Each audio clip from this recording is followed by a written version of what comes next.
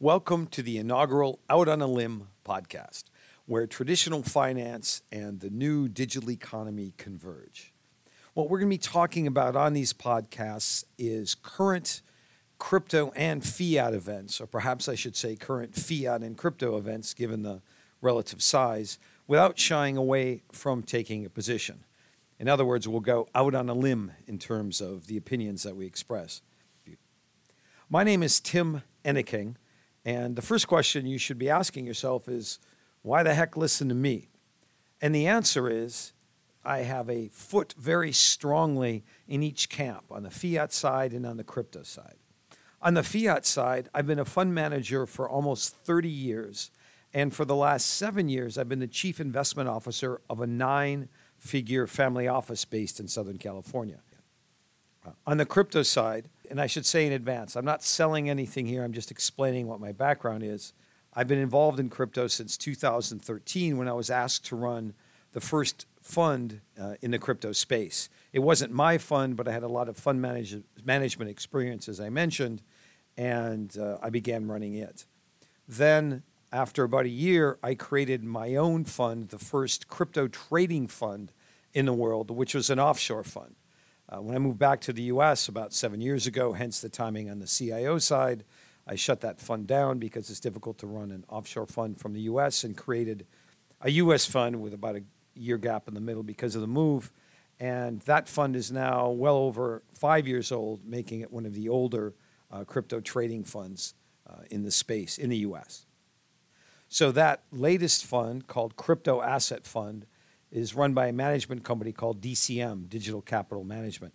One of the classes of that fund in 2021 won a number of awards. It was given an award as the best hedge fund in the crypto space. Much more importantly, it was given 2 awards as the best performing hedge fund in the world. And I should say both of these awards are measured in terms of performance. So it's done quite well for itself and continues to do well. Okay, I'm the managing director of Digital Capital Management. The second position I have is as the managing partner of an organization called Salion, spelled P-S-A-L-I-O-N, which for you language mavens means chain in ancient Greek. That organization, based in BVI with a couple partners based in Europe, runs a very, very well-performing yield farming product on an SMA basis. So it's not a fund, it's a segregated managed account. And it also runs a VC fund, which it just launched. The third organization I'm involved in is called Hexus Management, again as a managing partner. It founded a fund called VARI, V-A-I-R-I, Variable Alternative Inflation-Resistant Interests. So that fund pays out the higher of U.S. CPI inflation plus 2% on the one hand, or 5% on the other. So just in summary, I'm involved in a lot of organizations on the crypto side and a very diversified organization on the fiat side. So it really sets me up in a way where I can not only explain crypto space to fiat people and vice versa to the extent necessary, but also really look at both spaces and see how they interact in a way that most people cannot. I'm also a bit of a history buff, so I really got a good background in history, but recently, especially starting in 2013 when I first heard about Bitcoin and thought it was the dumbest thing I'd ever heard of, I've got a sense of fiat financial history. And it turns out if you talk even to very advanced, very successful financial people in the TradFi space, in the traditional financial space, they really don't know much about fiat history. In other words, the history of the sector that's made them wealthy in many cases. Because of this, people have been telling me to do this for ages, and now, thanks to Chad Anderson, my head of marketing and PR and IR, investor relations, finally doing this. So we will focus on current events with an emphasis on the interrelationship, including correlation, but they're different things, the interrelationship between fiat and crypto, because it's very much growing. And then we'll throw some historical tidbits into it, as well as perhaps a biographical tidbit here and there. Finally, we'll also be doing background pieces on subjects such as where crypto came from, what crypto really is, what fiat financial history is relevant that led to the inevitability, really, of crypto developing. So now we'll shift to current events. Enough about the background. The big current event today is obviously Jackson Hole and what is going to come with Powell's statement tomorrow. So let me go out on a limb and say that the statement will be mildly hawkish, but it will also be mildly bullish for the space. Now here I want to talk about a little bit about how markets react. So we have a Friday statement, which is interesting. So a little piece of the reaction will fit into the fiat space, but only in the U.S. European markets will be closed. Asian markets will have long been closed by the time any statement is made. So you'll see some reaction from the U.S. And that reaction may or may not be particularly relevant because it won't be particularly long-lived. So what's really going to happen is that the crypto space is going to react first to what Powell says. And there'll be an initial reaction, and you often see this where it's hugely favorable or hugely unfavorable, and then it flips over time as people think about what they said.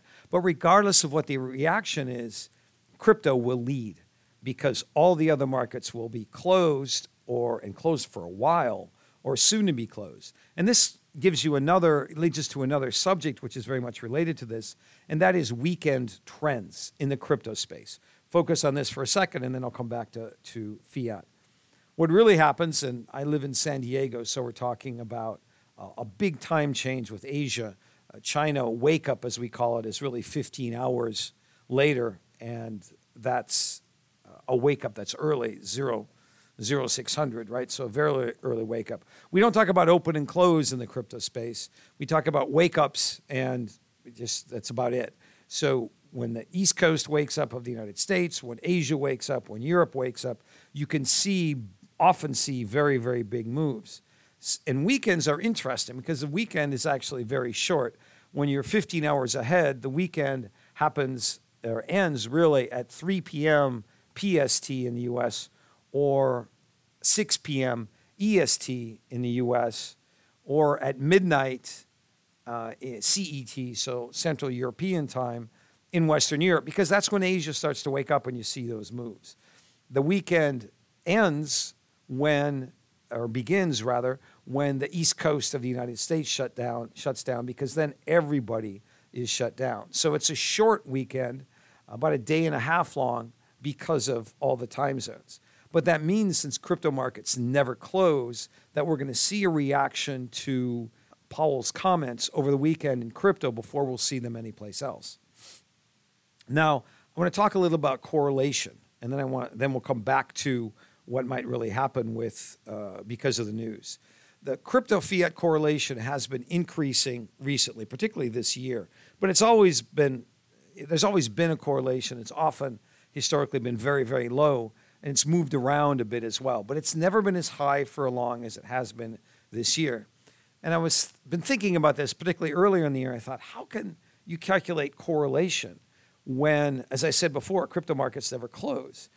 I once did a piece. It's in CoinDesk. If you look up time and my last name Enneking, Enneking, on CoinDesk, you will find an article on crypto time. And my conclusion is that crypto runs about 25 times faster than fiat. Now, I don't think it moves that much faster anymore, but there is an objective and an objective component to that analysis. The subjective component we can put aside. I want to talk about the purely objective component of time in the crypto space versus in the fiat space. Most fiat exchanges are open 7.5 to 8 hours a day. So if you just do the analysis, take out the other 16 hours of the day and weekends, you end up with a 5-to-1 ratio. So crypto markets should move at least 5 times faster, although the correlation breaks down that analysis a little bit. If they were completely uncorrelated, things would happen 5 times faster in the crypto space than in the fiat space. And so there's some analysis. I've been wondering about this. I thought, how can they correlate? What happens when one of the markets is closed? Let's imagine that crypto worked 24/7, but that it was just open at a different time than fiat. You really, in this Venn diagram consisting of 2 circles, could only do a correlation where there's an overlap, where both are open. And the fact of the matter is, since fiat is only open roughly 40 hours, a little less than 40 hours a week, and crypto is open almost 5 times more than that, you have a relatively narrow in terms of percentage basis or period of time when you could even calculate correlation. So there's a great analysis that was done by Jake Gordon at Bespoke Investment Group. He looked over the last 2 years and said, okay, look, let's take crypto and buy it when fiat markets open. And he, as his example market, he used the NASDAQ and New York Stock Exchange, which run on the same hours in New York. So he used EST. Opens at 9:30, closes at 4, 7.5 hours. If you bought crypto when the markets open, the fiat markets open, and closed it and sold it when the fiat markets closed, you would lose money. If, on the other hand, you bought crypto right after the fiat markets closed and sold it right before they open, you would have made 270% over the last 2 years. So now you're left with or a year and a half. Now you're left with a real conundrum because you have a correlation that's supposedly very high, but that correlation is only relevant about 20% of the time. And so that tells me that it's not particularly relevant at all. So when you read a lot about correlation between crypto and fiat, you need to bear that in mind. Now, the other little factoid that I'll throw out here is the aphorism on the fiat side that many of you, I'm sure, have heard of, which goes, buy on the rumor, sell on the news. And it's actually quite good. You have a share of stock, you have a company issue stock, it's got its earnings that are coming out. The whisper is, no matter what the rules are about insider trading are, there's always a whisper number, right?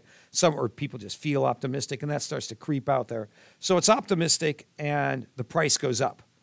And then you have the announcement of the actual dividend or the actual results. And sure enough, those results are good, or the dividend is high.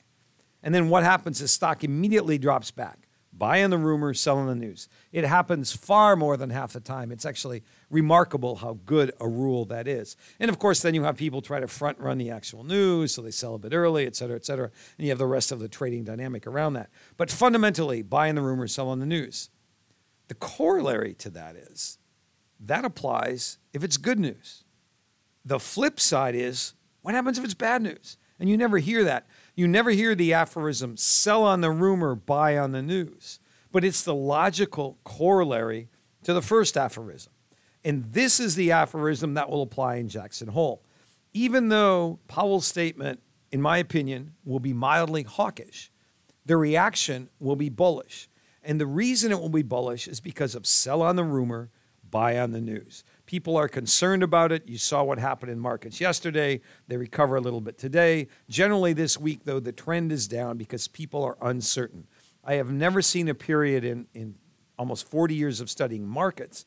I have never seen a period where there is so much uncertainty. You even have all of the successors of John Pierpont Morgan, Morgan Stanley on one hand and J.P. Morgan on the other hand, disagreeing completely because J.P. Morgan is usually more bullish and Morgan Stanley is generally more bearish, but then every couple of weeks they'll flip. It's remarkable to me how much uncertainty there is. So you're seeing that this week.